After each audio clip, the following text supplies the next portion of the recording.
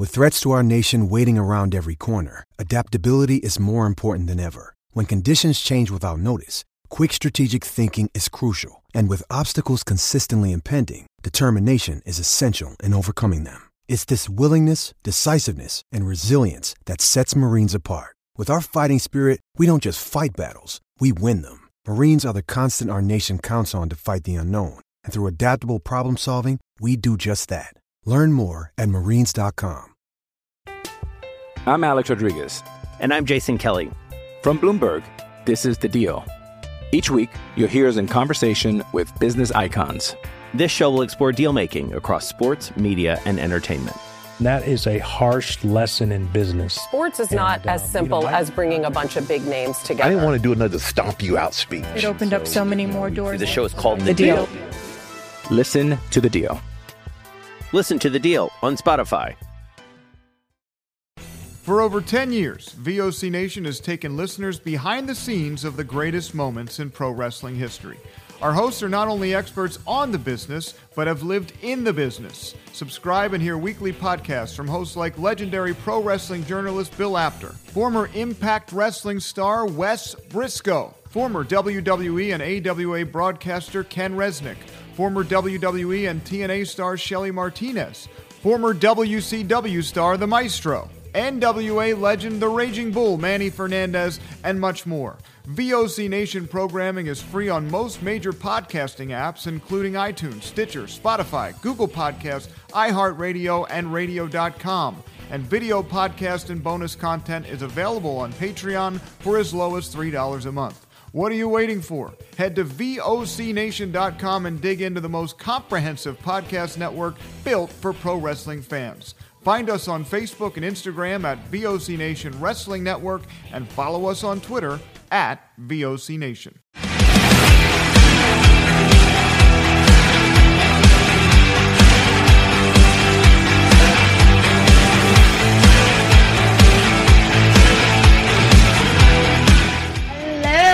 Welcome to another episode of Manic Mixtape on twitch.tv/DanLaw83. We are on episode 5, I believe. Right? Let me verify that.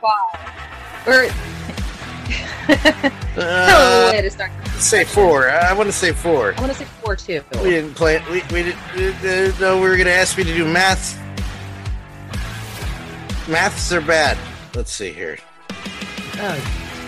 I'm pretty sure it's 4. Me too. Well. Yeah, we're on episode 4. Okay. Episode 4. All right, awesome. So, hi, welcome to Manic Mixtape, episode 4. I'm leaving it all in. I know. The first of the Icon series in which we are going to be talking about everything David Bowie, the man, the myth, and the icon. So, sit down, enjoy yourself, and listen to my lovely co-host Dan and I ooh and ah about the glory of David Bowie. Him and Peter. That's another story for another time. Another story for another time. I don't care. So I guess, when did you discover David Bowie? Because it was Labyrinth for me. Same, yet not. Because I had heard a couple Bowie tracks prior to ever seeing what he looked like. Yeah. Okay? So, of course, I heard the Bowie tracks. I'm like, okay, these songs are pretty cool. These songs are very good, but regardless of the time, Bowie was not in heavy rotation at MTV. So I'd never seen a Bowie video. I never knew what he looked like until Labyrinth. Yeah. It was like, oh, this is what you look like. You're so dreamy. Okay. Yeah. I remember being a young kid. It's really weird for me just to go on the Labyrinth thing, because it was like, as a young boy, it was like Jennifer Connelly, but the Goblin King's pretty sweet. He's not so bad. Mm-hmm. It's not so bad. But there is this weird gap with me where there was Labyrinth when I was really little, and then kind of didn't really track with Bowie until like freshman, sophomore year of high school. And then I started listening to Bowie. My mom was like, it was my mom. My mom was like, I love David Bowie. When she was real young, she was like Space Oddity and all that stuff. She grew up with David. She's like, I love David Bowie. I didn't know you loved David Bowie. I was like, well, it's just started. And there was this time where we drove up and down. We just drove around town one day when she first heard I like Bowie, and we just started playing different music on like the very earliest MP3 Dell jukebox thing. But That's so cute. There was years where it disappeared because, like, you know, the Labyrinth was, this is a kid's movie, and it's kind of not, but it is, but it's kind of not. And then a gap, and then high school back on the Bowie train where it was just like, I'll take this, I'll take that, I'll take this, I'll take everything. And that, of course, runs into the only opportunity I would have ever had to have seen him live, which was the reality tour.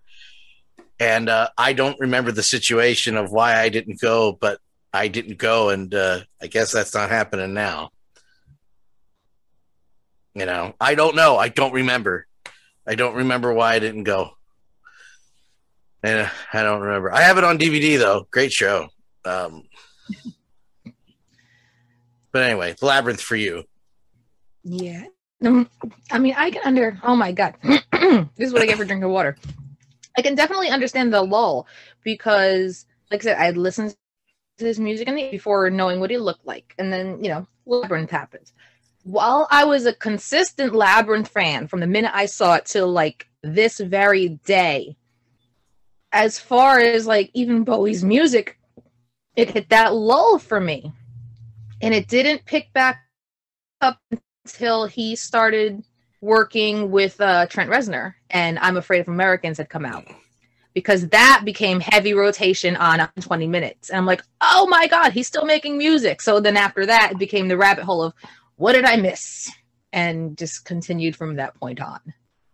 I always have this lucky thing where when I get into something, it happens to coincide with an anniversary, so it all gets re-released. Like the Beatles, the short version of me getting into the Beatles is no secret, big, huge Genesis Phil Collins fan. I know you're surprised. But we did the covers episode last week, which we never did a recap. We must recap at the end of this. Yes, we will. And he does that cover of the Beatles song Tomorrow Never Knows. And I remember being at summer camp and we were going to do a lip sync contest in 93 or 94.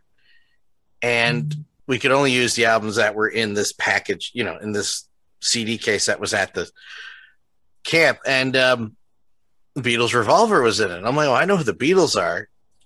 I know that song.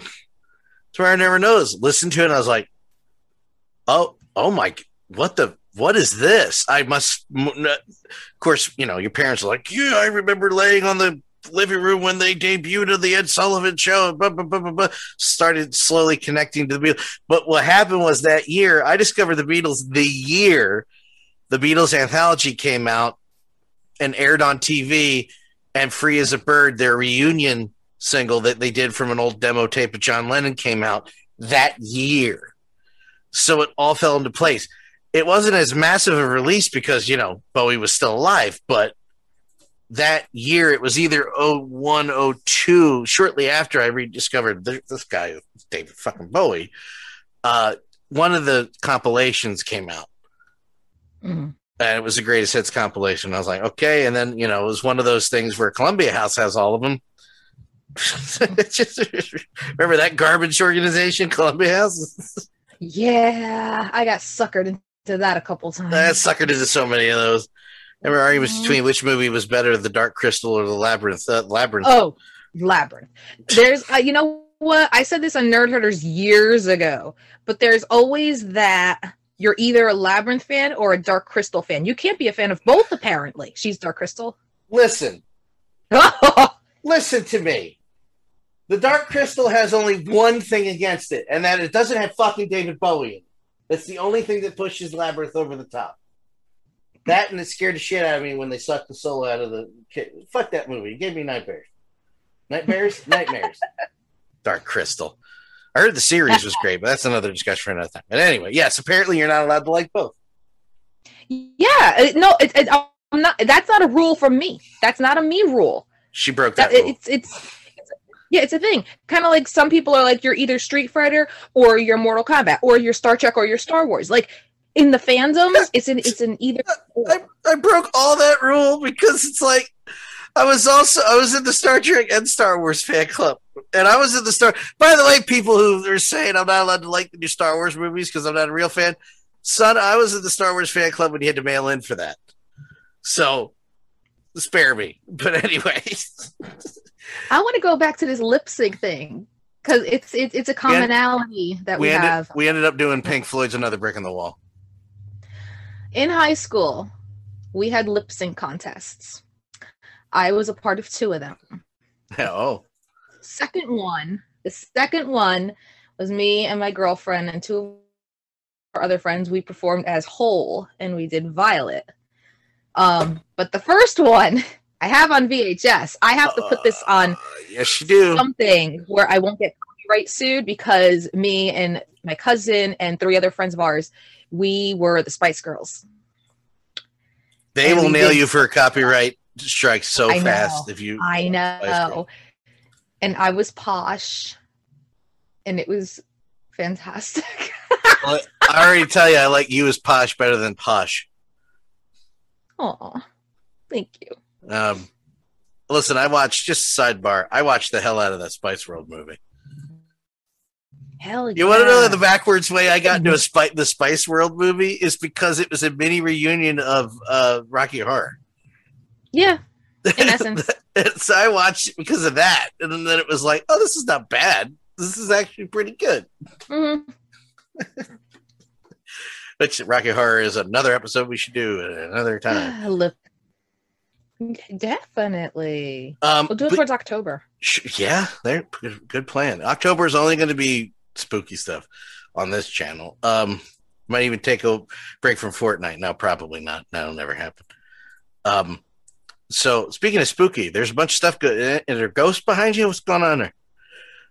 Are you being bothered or showtime again? No. I could hear my neighbors fighting.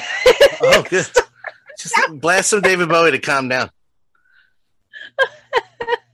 So funny.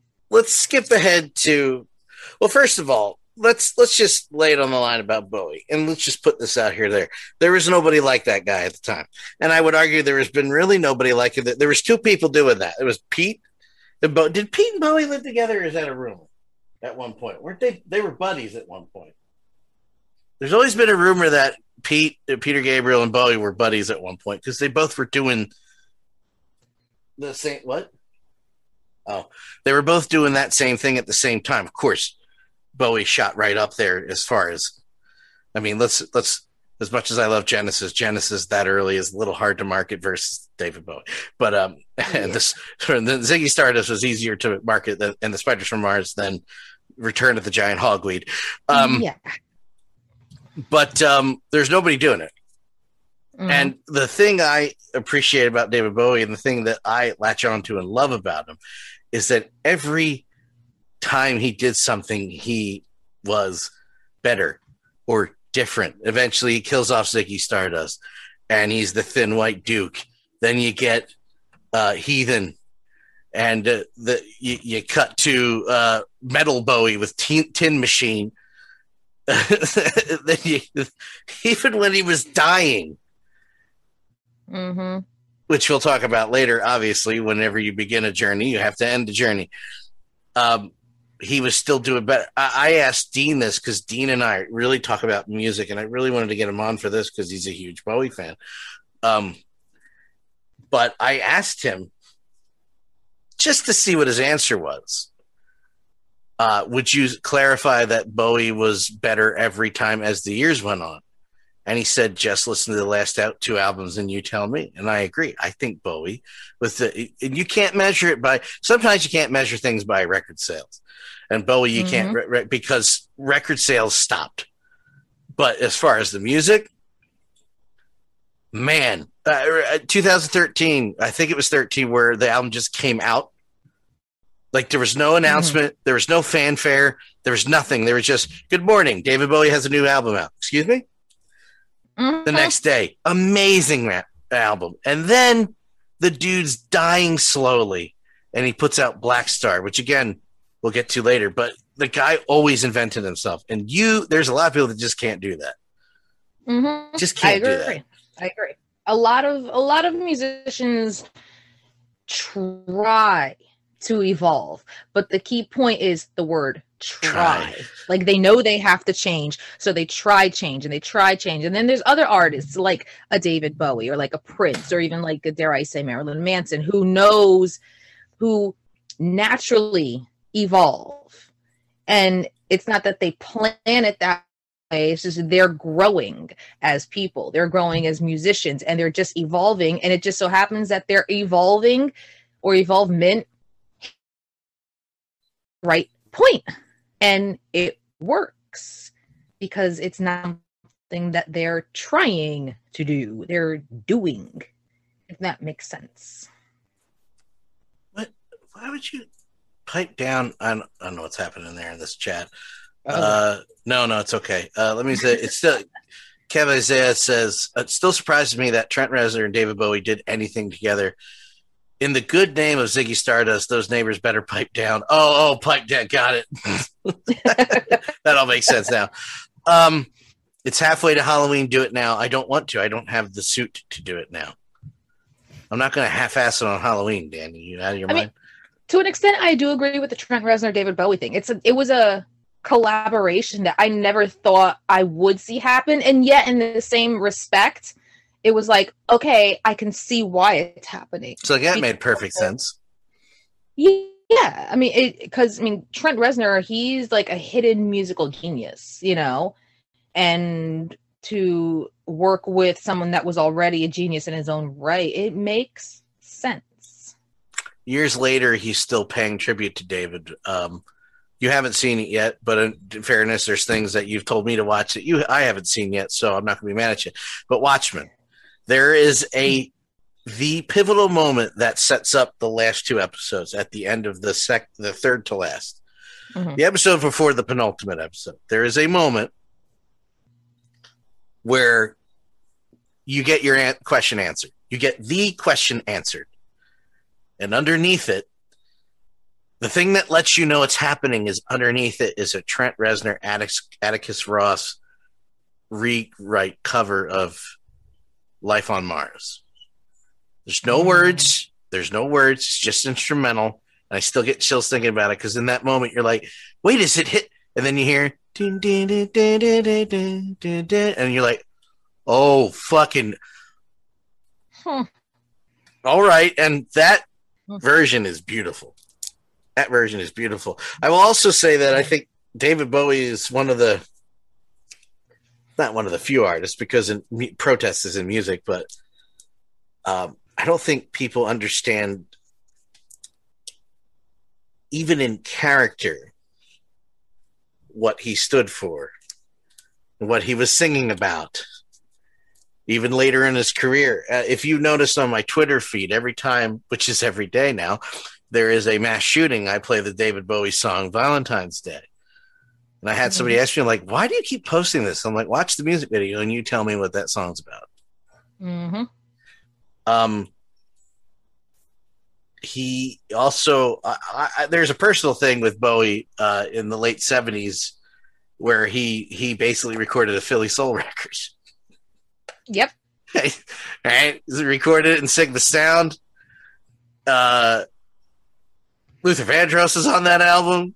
Like, just entranced in the area. Like we talked about, another English fan where Philly was like them. Bowie, Philly was one of them with Bowie. It was Philly. So I'm proud about that. But I think when the world finally burns up, there's going to be very few things that stand the test of time, and I think Bowie's music will. Absolutely. Because and any one of his songs can correlate to anything in time. Like, I mean, I've grown to dislike the song because it got covered so much after his passing, as if it was the only fucking song he ever made. But like the song Heroes. You're going to do it? Sorry. It can be, it's something that can stand the test of time and be used for anything inspirational from here on out. There's no time frame for it. But Jesus fucking Christ, that song. It's funny you mention Heroes. I've not seen one full episode of Stranger Things. Me neither. Okay, just haven't gotten around to it. Don't want to. I will eventually, but I just don't want to now.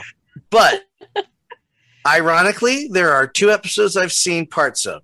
So they're big spoilers, and I don't care. I'll enjoy it some other time. And both episodes is when Peter Gabriel's cover of Heroes was being used. And I'm Alex Rodriguez.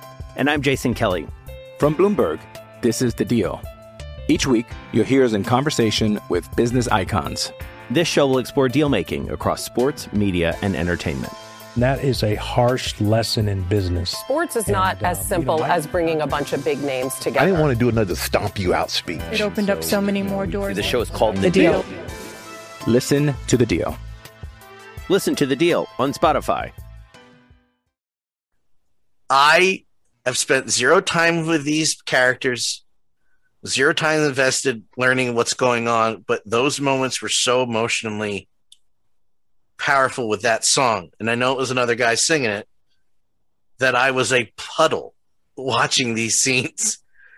2 of the pivotal moments in the show, in the first season and at the very end of the last season, that song is playing, and I was just sitting there going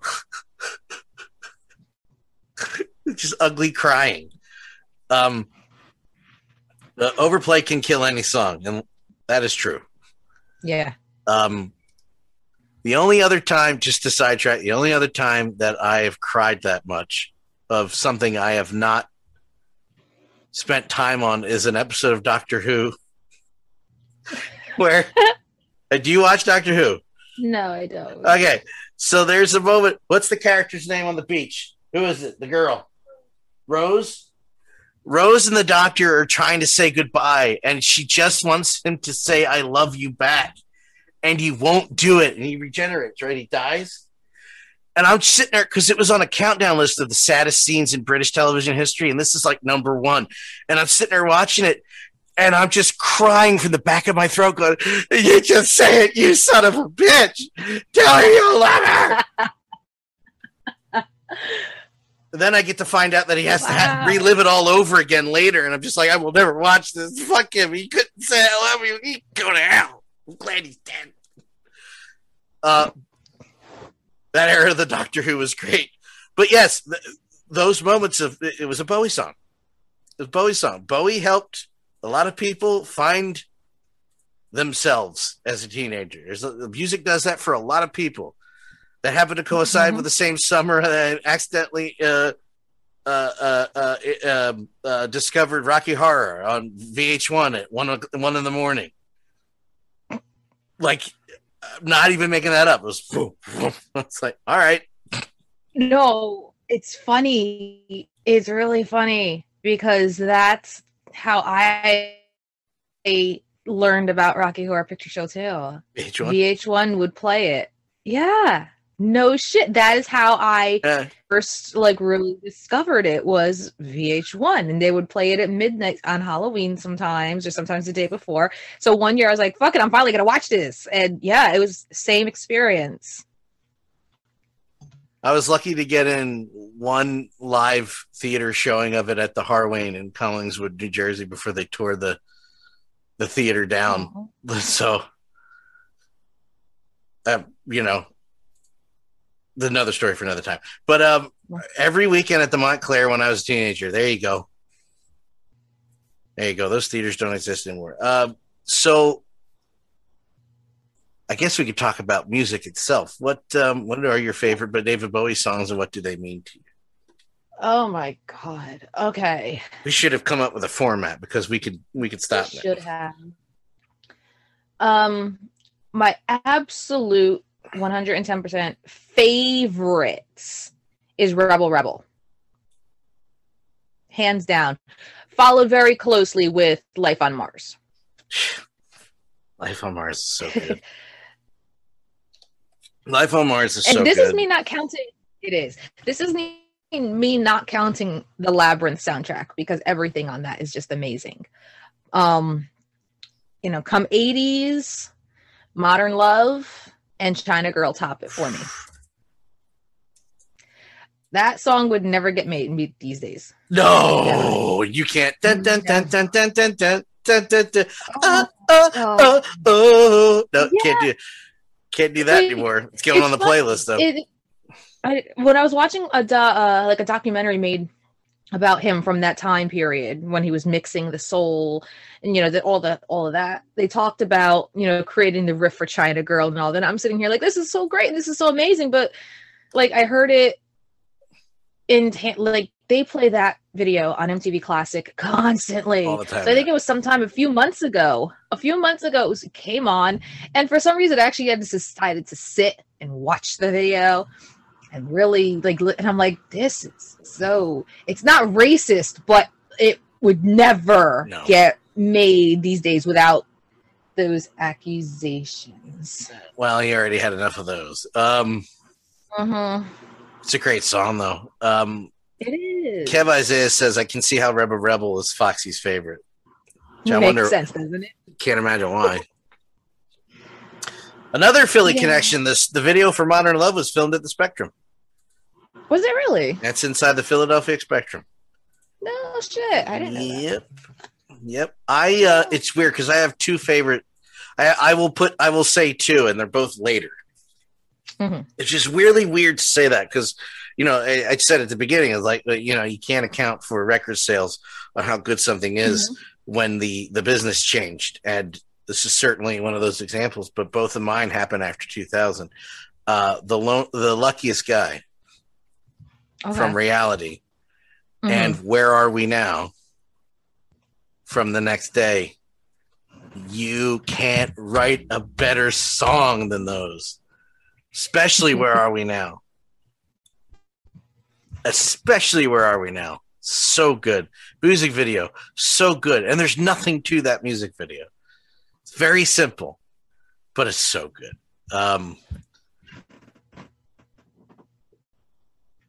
I want to touch upon the actor David Bowie.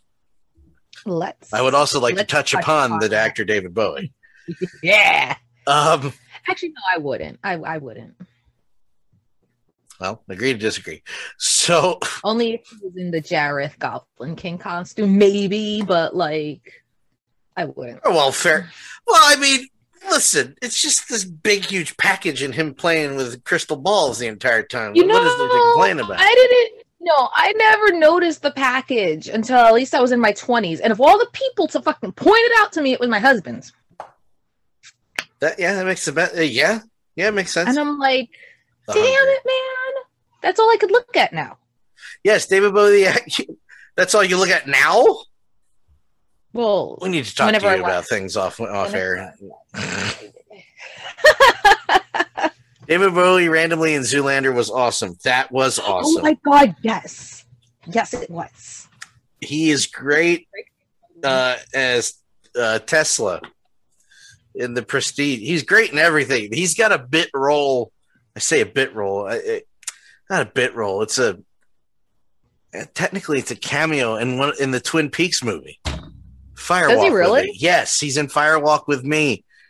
And it works so well because he's doing this Southern accent, which is not great, but works because it's in the world of David Lynch. But he's good. And he's only in it for 3 minutes. He's in it for 3 minutes, but it's awesome. Have you ever seen the movie?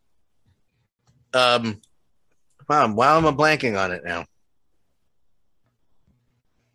He's the alien. Why am I blanking on the name of this damn movie? It's like the movie he acted in when he was real young. Man Who Fell to Earth. I haven't seen that in years. Yeah, I've never been able to see it. Never been able to see it. But there's the other one he did. I can't remember the name of it. All right, he was like a vampire. Let's look up David Bowie filmography. Let's do it. Let's dive. Okay, while you're doing that, favorite music video. Oh, favorite music. Let me put you on the spot here. I know. No, it's fine. I'm not entirely sure if I have a favorite music video. Okay, no, I'm wrong. I do. Ashes to Ashes. Being a Wizard of Oz fan, it's very good. Yeah. Love Ashes to Ashes. Thankfully, they play that one a lot on MTV Classic too. So I'm like, yay! Oh, Peter and Danny were saying it. The Hunger. He plays a vampire in The Hunger. Yes, The Hunger. I couldn't remember if it was Hunger or like The Thirst or something. He's very good in the Rutles sequel. If nobody knows the Rutles, I'll explain it some other time. God, he's in a lot of stuff too. Oh, God. Oh, my God. Pontius Pilate in The Last Temptation of Christ. He plays the dude that tells Jesus, I got to kill you. I got to kill you. You got to die, dude. You're giving the people hope, and we can't have that. You must die. And it's an amazing scene. For those who don't know The Last Temptation of Christ, Willem Dafoe is Jesus. Peter Gabriel does the soundtrack. David Bowie plays the guy that condemns Jesus to death, Pontius Pilate. And he's stellar. He's stellar in that movie. He almost steals the scene if Willem Dafoe was so goddamn good. And I am not a religious man. In my opinion,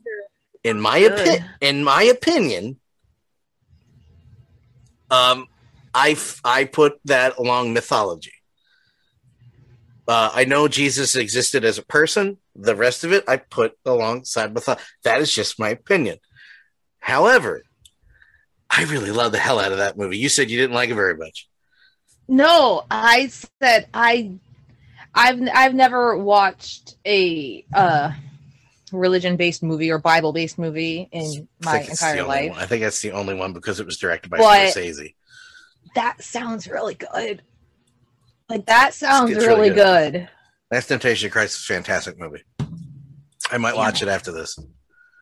It's just fantastic. It's directed by Scorsese. So it's 80s Scorsese. So you could just say, well, it's not going to suck at least. And just work your way up from there. It blows you. I remember when it blows you away. I'm glad I should finish that sentence. I remember seeing it for the first time going, huh. All right. Maddie Jones in here saying hi, Jabba. Oh boy. Ashes to Ashes, my favorite Bowie song, also easy to karaoke. Yes, it is. There was a Rutles sequel. The Rutles is a parody of the Beatles that was written and conceived by Eric Idle and Neil Ennis, the guy who. You ever see Holy Grail?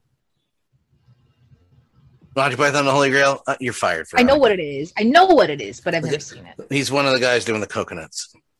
Okay. I've seen clips. But it's very well done. The first one's got like Gilda Radner. Anybody who's a comedian or comedian is in the first one. Very well done documentary style movie about a fake band that doesn't exist. In fact, George Harrison co-produced that movie. And in 2002, there was a sequel. And I've only seen it once years and years and years ago. But yeah, he's really good at anything he does. He really was. Before we go any further, I just want to say my favorite music video was Black Star. I'm just going to put it out there. Was it really? I will sit there in the kitchen and sing it and mock the characters in the video, just standing here alone in my kitchen. Go, wow, there are way too many people there at WrestleMania. Holy shit. Anyway. Oh, here comes the speech by Vince. We did it. We risked all your lives to put the first show on outside. Gotcha, Pally. Anyway, but Black Star is mine. That's a fantastic. I will say the second one for 80s reasons is Loving the Alien. It's just a silly video, but I really like that one. Ashes to Ashes is its own.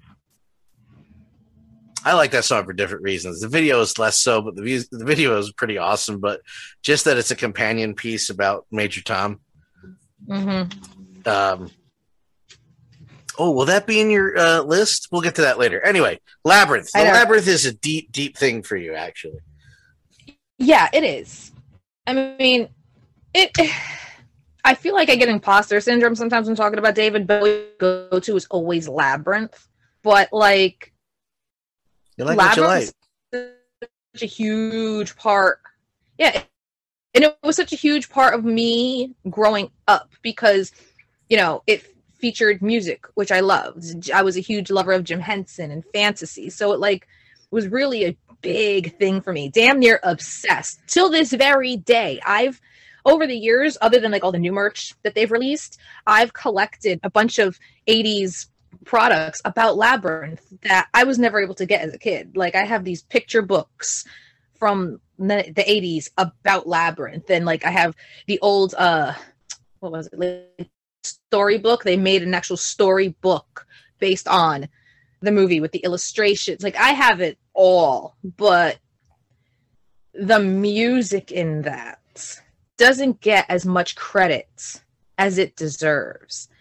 The love song As the World Falls Down is such a beautiful, heart-wrenching song. And, the main track, Underground,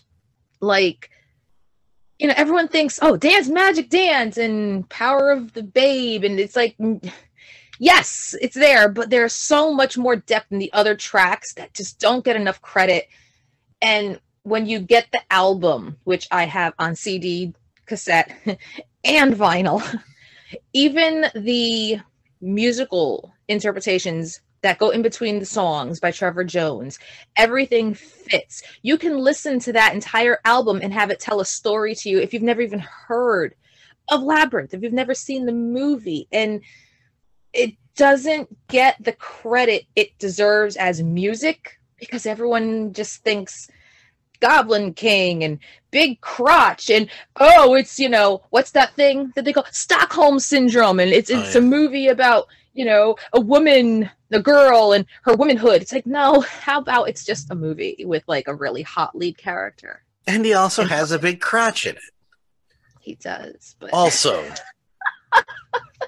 I mean, come on. And that's why I've always been so aggressive, I guess you could say, whenever they talk about remaking it. Not because it's going to destroy my childhood, but because there's a magic to that movie, to the music, and to everything about it that cannot ever come close to a remake. First of all, you have everybody involved with it is dead. So all the creative, I meant movie making wise. Well, not actor wise. Well, I mean, Brian Henson's alive, but Jim's gone. Bowie's gone. Go ahead. What did you call it? I forgot his first name, but the son of the Frouds, who actually created everything. He actually played Toby, the baby. Oh, I didn't know that. The baby who played Toby. Yeah, he is the son of the Frouds, Brian Froud and his wife. Well, his name is Toby. Toby Froud. Yeah, they created the imagery and all the illustrations for what the puppets and the backgrounds and the fairies were going to be. He worked on the Netflix series Dark Crystal, the Age, whatever the hell it's called. Mm-hmm. So yeah, okay. Well, all right. Yeah. Never mind then. You got the son ofs, everybody. Is Duncan Jones available? Oh. Just saying. Warcraft was a failure, but it is a gorgeous movie. Yeah, failure in quotation. Yeah, exactly. Yeah. So if you get Duncan in there. Yeah. Just saying. His name is Duncan, right? Think so. Yeah. Which, you know what? It took me about 2 months of watching that trailer on TV to go, Duncan Jones. Oh, wait, hold on. Oh, yeah, because, you know, his name's Jones, guys. His name's Davy Jones. And you know why he didn't use Davy Jones? Because of the goddamn monkeys. He tells a funny story on Conan where he was going to try Tom Jones, but he couldn't do that either. Oh, God. That is funny. Yeah. Okay, well, I guess the magic could... What if they did like a companion movie? Kind of like she has to go back. Maybe. I had this whole, like, years ago, I actually wrote... It's the Goblin Queen. Like it's Iman. That'd be nice. Sorry, I had to interrupt you because it just popped in my head. I was like, wait, the Goblin Queen. It's Iman. It's his wife. Yeah, that'd be beautiful. There, I solved it. Everything will be fine. No, actually, years ago, after wrestling, when I was pursuing writing more, I actually did write like a Labyrinth sequel, yet not a sequel, more like a spin-off, where it dealt with, you know, the whole world of the Labyrinth and the same characters, and the whole thing with it was that he was always trying to find Sarah, not the Sarah, but just yeah, Sarah. Sure, yeah. But in my version, it became horrifying, and yet hot. As it would. I have a mind. It was like horrifying and hot, and no. Send me that story over because I could use some material. Thank you very much. It's glorified. It's fan fiction. Whatever. I wrote fan. Oh my God, I wrote fan fiction. Yeah, you did. Holy shit. Apparently it's hot, so if you could, you know, like I said. Yeah, but that's all. I mean, technically, isn't that what fan fiction is? When you take the characters you love and you make them boink? I mean... Yeah, well, Star Trek fans did it with Spock and Kirk all the time, which, no thanks. Picard and Q, though. Yeah. Yep. How dare you? How dare you? How dare you? If you could have been in this living room when that trailer dropped for Picard season 2, and I was watching, going, "Well, it's a teaser trailer. It's not going to show me much, except it showed us the guy that's going to be in." And I stood in this living room and he screamed alone, "It's fucking Q!" Like, all right, set me back up. I try. It's all here. It's all here. All right. Well, Labyrinth Beyond, and speaking of fan fiction, this is a great segue. What a lot of people don't know, and I'm not talking cover songs here, but a lot of people did make songs about David Bowie, but not necessarily a cover song, which I can understand if you're a little bit confused here. The best example that I can give, for the others, you will have to check out the playlist that we create after this. But the biggest example that I can give is in the 90s, there was a chick band called Veruca Salt. And in their sophomore album, 8 Arms to Hold You, track number 7, holy shit, I remember this. Track number 7 is a song called With David Bowie, which is literally about her as a younger child walking to and from school or places with her headphones on, listening to David Bowie, and that's her inspiration to then start writing and create her band. I know that. Lisa, it was Nina Gordon who sang and wrote the song, because there were 2 females in the back. There was Nina, and then there was Louise. I like Salt. I didn't know that. I did not know that at all.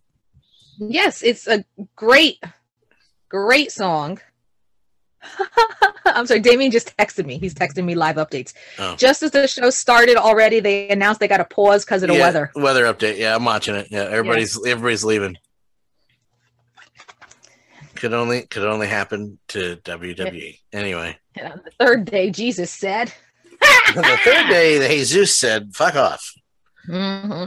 Yes. So there was. Again, I'm only giving 2 examples. For any other examples of what I speak of, you have to listen to the companion playlist that we will be creating after the show. But of all the bands, the band Power Man 5000 also has one. I believe that, actually. Fucking Bowie. Yeah, and that's actually the title, David fucking Bowie, which is an entire song about David fucking Bowie. And it is great. No, So I completely understand that Power Man 5000 would do that because, you know, for those who don't know, Power Man 5000 is fronted by the brother of Rob Zombie. Exactly. So they are out of their goddamn minds. Yes, they are. Wrestling Rain Delay. I love the show so much.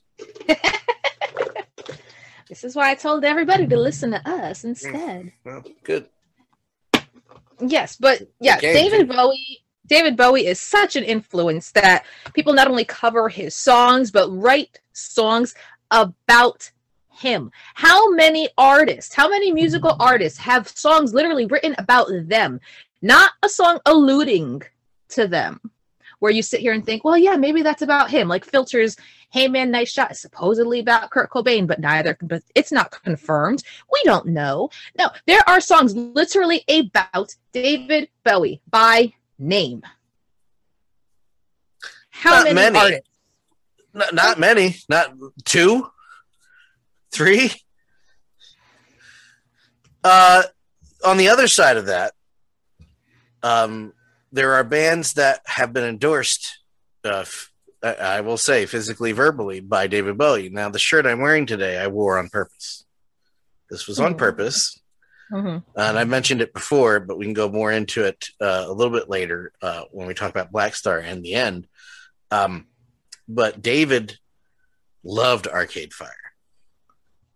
He did that VH1 honors thing where after he had retired from touring, there's that VH1 fashion honor. Well, I forget the name of the show, but he performed with a band on stage and he picked Arcade Fire. Like, I want them. When they were doing their album Reflector, Bowie visited the studio while they were finishing touches on the song Reflect, the title track, and very famously or infamously told the band that if you don't finish the song, I'm going to steal it.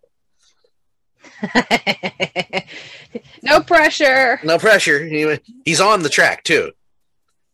He's on it. He's on it at the end of it. He doesn't sing much, but and you know how good my ears are. And I was so, when that video debuted, I watched it with Kelly, and I'm so like involved trying to figure out what the hell's going on in this video because it's kind of nuts, subtly nuts. It's a lot going on, but it's not that much. It's all black and white. But you hear this voice. Thought you bring to the resurrector. Turns out it was just a reflector.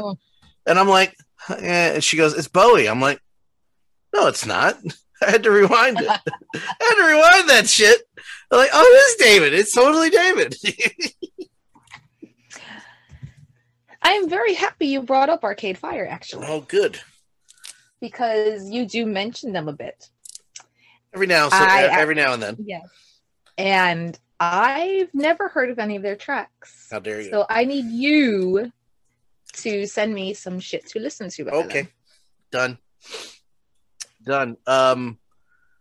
But also on that side of things, I wanted to bring up, because you were mentioning songs that people wrote for David Bowie. I want to bring up songs that he covered of other bands that are better. Go right ahead. And I know the first one is kind of blasphemous, but I'm going to say it anyway. It's Across the Universe, which was originally done by the Beatles. And his version is so good. It's so much better than the Beatles. And I guess it's kind of unfair to say that. It's different. It's totally different. Across the Universe is a very acoustic number with an orchestra, John Lennon lead singing and background singing. There's not a lot to it, but it's a beautiful song. Bowie's version is just this slow rocker. It's totally Bowie. Words are flowing out. He totally does the Bowie thing on the track. And I love the song. It helped that he was recording it with John Lennon, but that's neither here nor there. He's also, by the way, I'm ashamed of this. Just a side note, only found out last year that John Lennon's on the song Fame. Is he? Yes, he's playing guitar. He's playing guitar, and he's the one going, "Fame, throughout the whole track is Bowie would go, fame, and the guy going, fame is John Lennon. And at the end where you hear the fame, fame, fame, fame, it goes real low, real low, real low, and then back up, and then that's John. No shit. Yeah. Huh. So when you listen to it, their voices are very similar. It's actually very similar. So when you hear it now, if you look up the isolated version of Fame, at the end you'll go, that's fucking John Lennon. Holy shit. Ironically, it was on the album that he recorded The Sick with Sound. I'm just saying. But there's another song I prefer from a band I love, and it's the Pink Floyd. I say the Pink Floyd because they were actually at one point called the Pink Floyd. But Pink Floyd, he covered an early song. This song is not even on an album. This song was their first single from '68 called See Emily Play. And Bowie recorded it on I actually forgot the song, the album it's on. I'll look it up in a second, but I'd much rather listen to Bowie's version. Bowie's version blows the Pink Floyd version out of the water. Early Pink Floyd is very hard to get into because it's psychedelic. Yeah. It's it's Syd Barrett taking a Zippo lighter and running it across the strings of his guitar and jamming for half hour while Roger Waters plays 3 bass notes. And Nick Mason plays the same drum beat for 20 minutes because he's a goddamn machine. And Rick Wright noodles on the keyboards and the Hammond organ. And Bowie's version is spectacular. And just as an honorable mention, and then please take over. I don't mean to keep cutting you off. No, it's okay.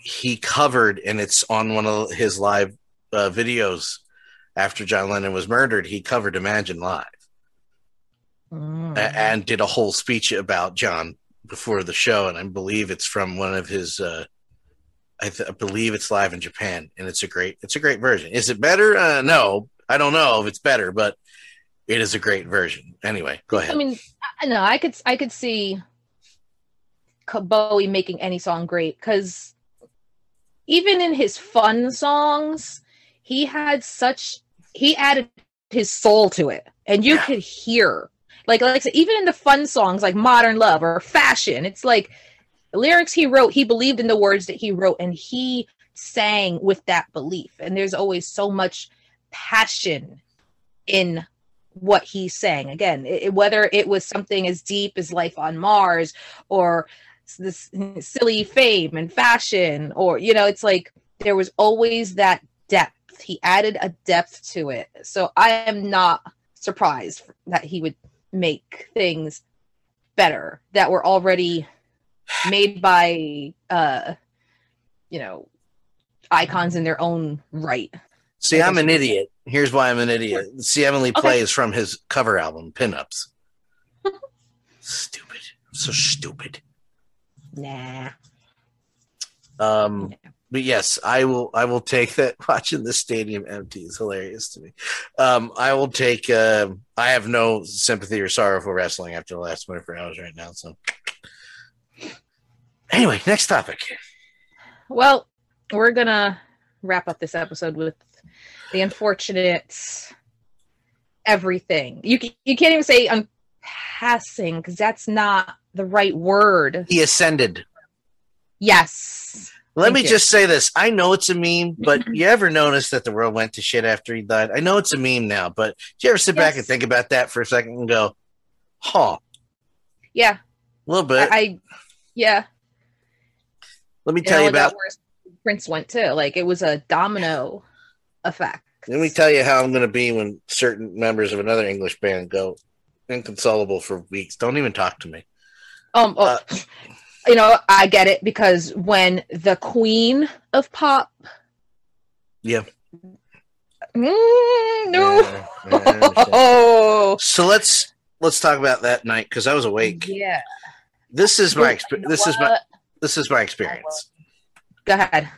I'm up playing something online. I don't remember. I'm playing a video game for hours. Just Kelly's asleep. I'm up by myself. It's whatever time it was around here. It was 1, 2, or 3. I don't remember. It's all a blur now.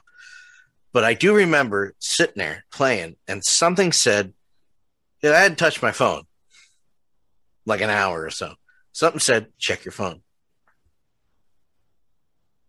Open the phone, and that's all it was. It was notifications from friends going, David's gone. And I didn't cry for David Bowie. But, and I don't mean that to say I didn't cry for him. Screw you if you did. I mean, it was kind of like, well, first of all, I was like, is he allowed to die? I don't think he's allowed. Pretty sure it's against the rules, and I don't make the rules, but I'm pretty sure that that's one of those rules. Denial? I don't know. It was just one of those. He was larger than life. Mm-hmm. Just was. His presence was. The dude opened the door and shit. Hello, Mr. Bowie.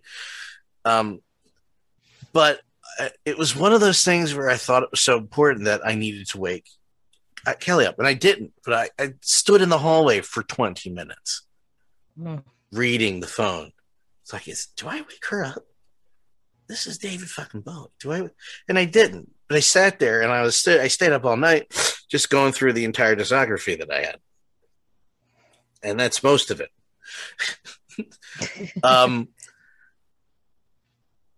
So that was my experience with him dying. It was kind of a, like, this. We know he's human. Preface this is that we're not stupid. But in my mind, this other being that visited us for a time, gave us some magic, and was like, I gotta go. Hey, I know the shit's about to get bad. I'm out of here. And left. But he left us with a gift, which we'll talk about in a second. We'll talk about the album separately. But that was my experience. It was one of those, you got it. Something nudged you. Something in the universe went, hey, look at this. Mm-hmm. And life hasn't really been the same since, really. Mm-hmm. I mean, like I said, I joke, yet not joke, of the fact that I'm dead inside. Because there are so many moments that happen in life that you're supposed to feel such immense emotion for, that you're like overcome with joy to the point where you cry, or like it's so tragic that you cry. And I never really hit those points, except for like when my father died. Yeah, but I understand. And yeah, and let me preface this. I have not experienced a parent going. I watched my stepfather die in front of me. I watched them work a code on him. But right now, my parents are here. So all I can equate to it is this moment in that way. Yeah. You know what I mean? No, I get it. No, it's fine. But I was trying to tell you the impact of losing a parent. I was asleep, so I didn't get the nighttime messages. It was what I woke up to on my phone, because I would wake up before everybody for school and such. Believe it or not, Damien was home from work that day, because I woke up at 6, started the coffee, sat back down before waking everyone up, and Cole was a tiny little baby at the point. And I picked up my phone like I always do, and my phone was flooded with notifications from every single person that knew me.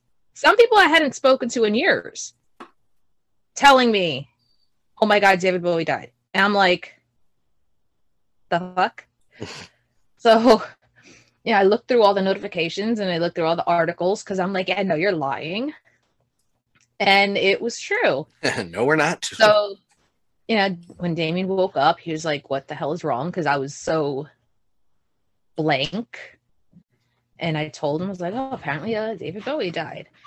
And it didn't make me cry until later that weekend, because Labyrinth was on. Now, mind you, I can only watch, I can't watch the movie like I used to. I used to watch it on repeat constantly. Now I watch it maybe once a year, and I can't watch it with a straight face, even though I still yell at the TV screen at a certain point with Sarah every time, like it's Rocky Horror.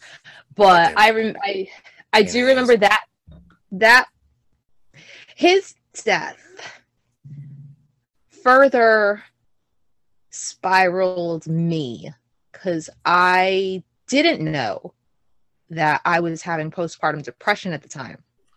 Ooh.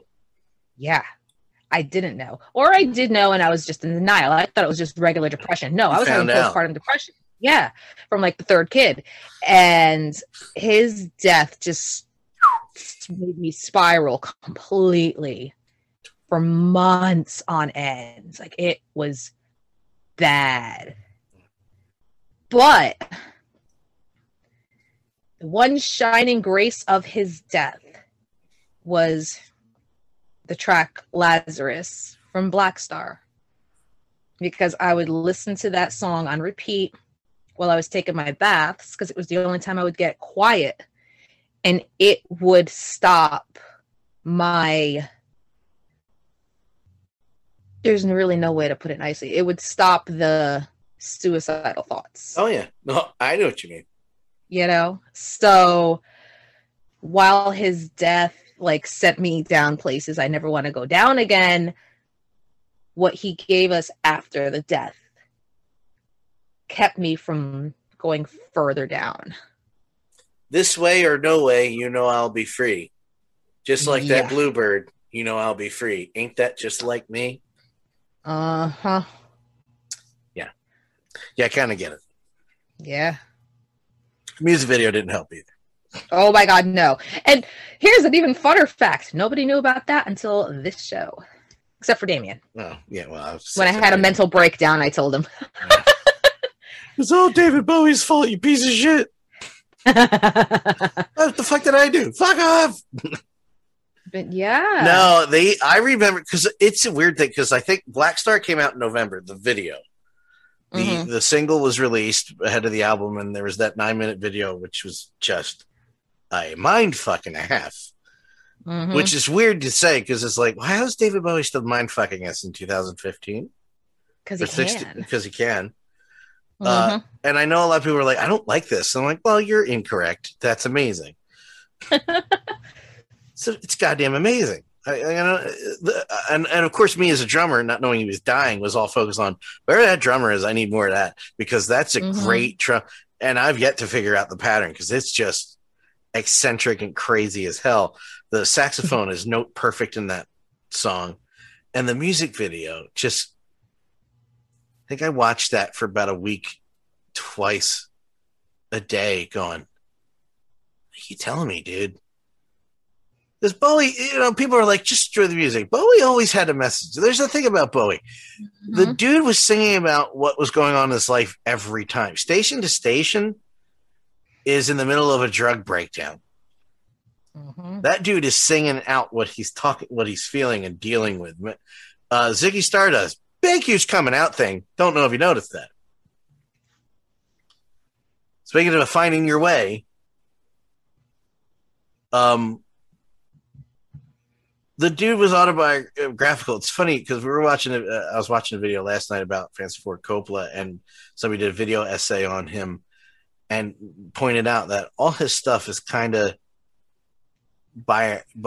autobiographical. Yeah. It's a family business, and everything was what was going on with him in his life. Just being on screen. That musicians do that all the time, but Bowie was not even nailing the hammer on the head. He was putting it in one shot. Boom. Yeah. And here comes Black Star, and we find out months later that not only was he sick, that he was gone. And then you look back retrospectively and you go, oh, gotcha. Yeah. Holy shit. Yeah. And then Lazarus, like, I don't remember.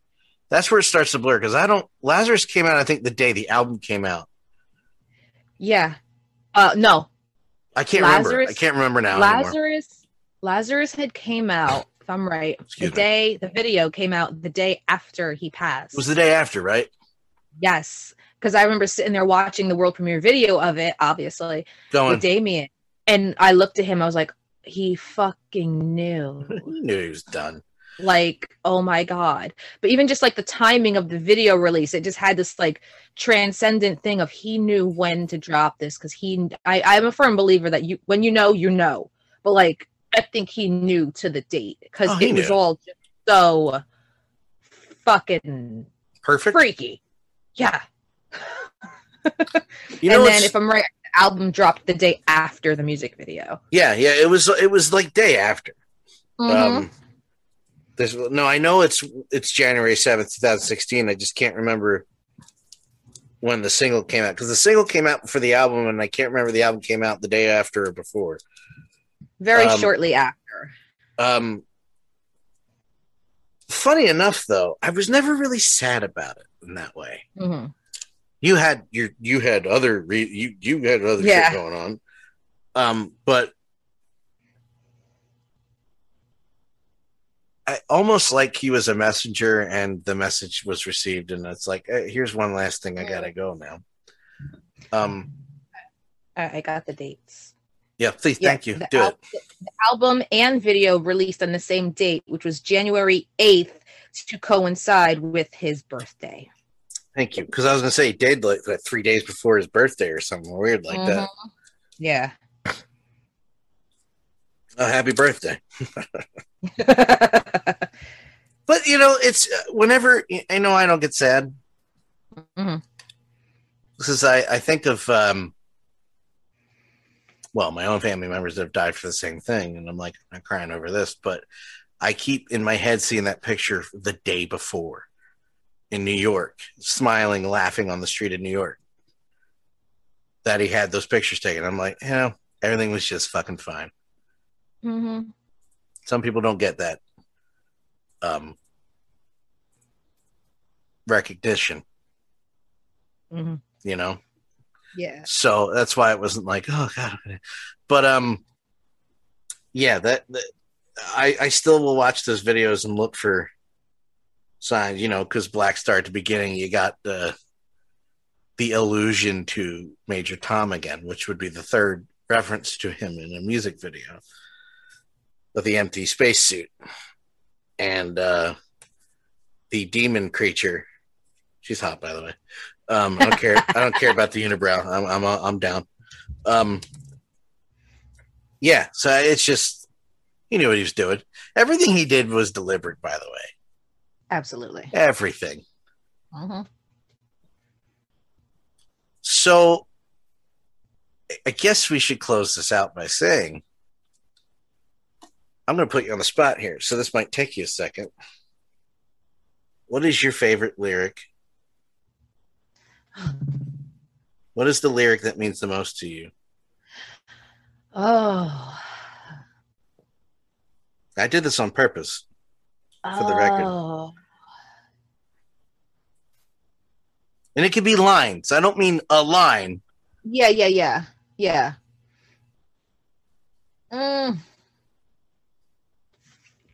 Okay. Hold on.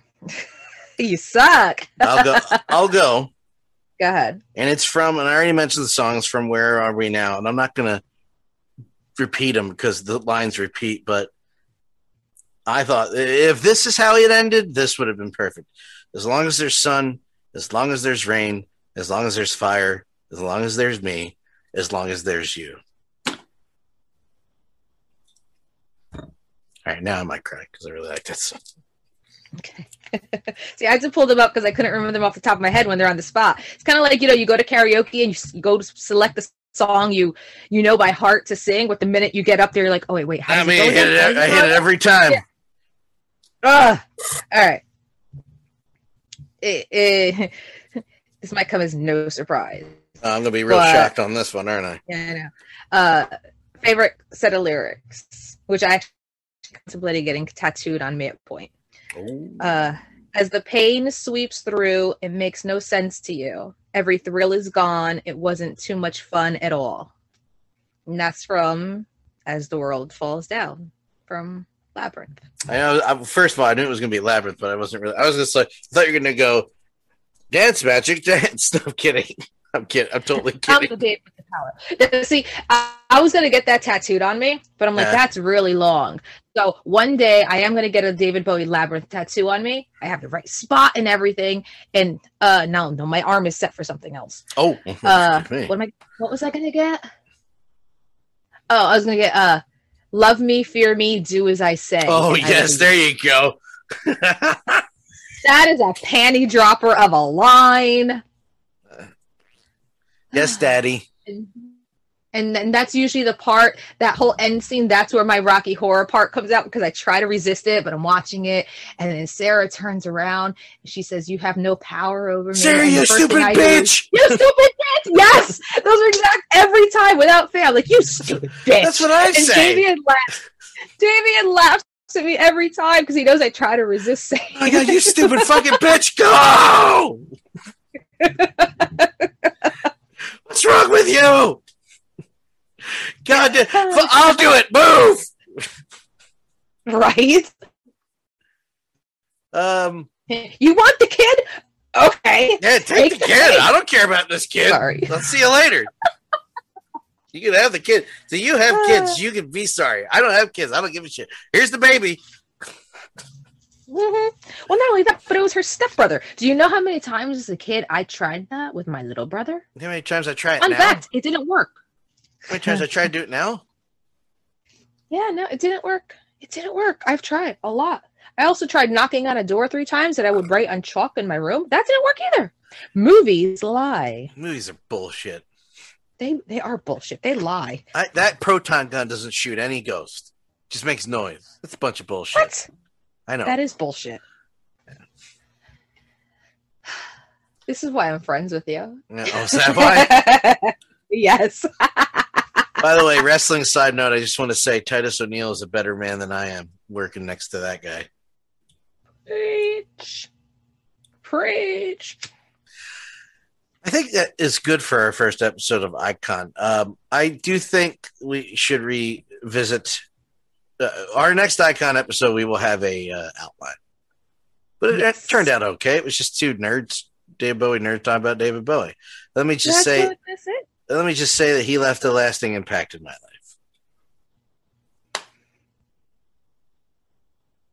Yeah, that's your cue for the outro.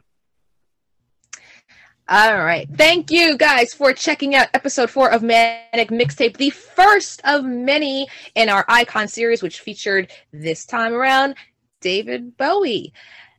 Check us out again a week from now, live on Twitch with Manic Mixtape episode 5 or 6. Who knows how this will go.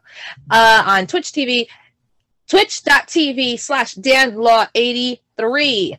If you are watching the replay of this on YouTube, please be sure to like and subscribe so that you will be notified of when the next episode drops. If you want to continue watching us live, be sure to sub on Twitch. And we're always here, nerding out over music. If you would like to follow us on our social media platforms, you can find me at Viva Foxy, that's VIVA FOXY FOXXY on Twitter, Instagram, Snapchat, Facebook, and Spotify. Actually, yeah, Spotify, yes. Check out all the weird. You got to go to Spotify because we will have a companion list every time. Mm-hmm. Follow me on all social media. Sorry. No, I was going to say every episode we have features a companion playlist of all the songs either mentioned or our favorite tracks that we think you guys should listen to of whatever's mentioned in said episode. Woo. All right. So I'm gonna make it real simple. All social media platforms, DanLaw83. YouTube. if you want to watch it later, YouTube.com. Just add the DanLaw83, or come to Twitch.tv/DanLaw83 to find me. You have to say goodbye. It's not my show. Okay. Thank you guys for checking us out. We'll see you guys in the next episode.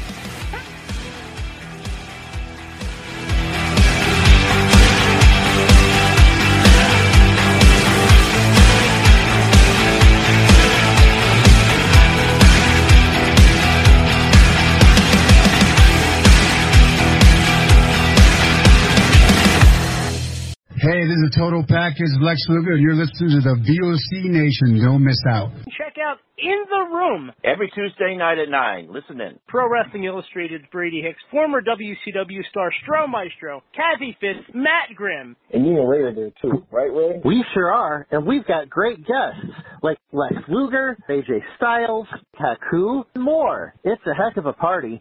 Plus, I didn't get thrown off buildings. And didn't get pregnant. I didn't get pregnant either. Sometimes I think it gets so ridiculous. We were getting into like snuff film territory there. In the Room. 9 p.m. Eastern on VOC Nation.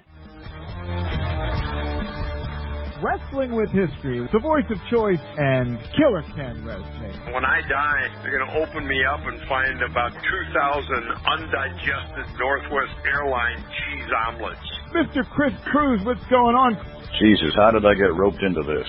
General Adnan went to school with Saddam Hussein. He cried, I cried, he cried, and we're good friends. Adnan lost a lot of family in the Iraqi war. Everybody loves Granny. Wow. Yeah, see, a lot of people don't know that. Yes, Diller, you guys are busting me up. Catch Wrestling with History with Ken Resnick and I live on VOCNation.com Wednesday nights at 9:30 Eastern Time, or listen to the podcast by searching VOC Nation Radio Network on your favorite podcast app.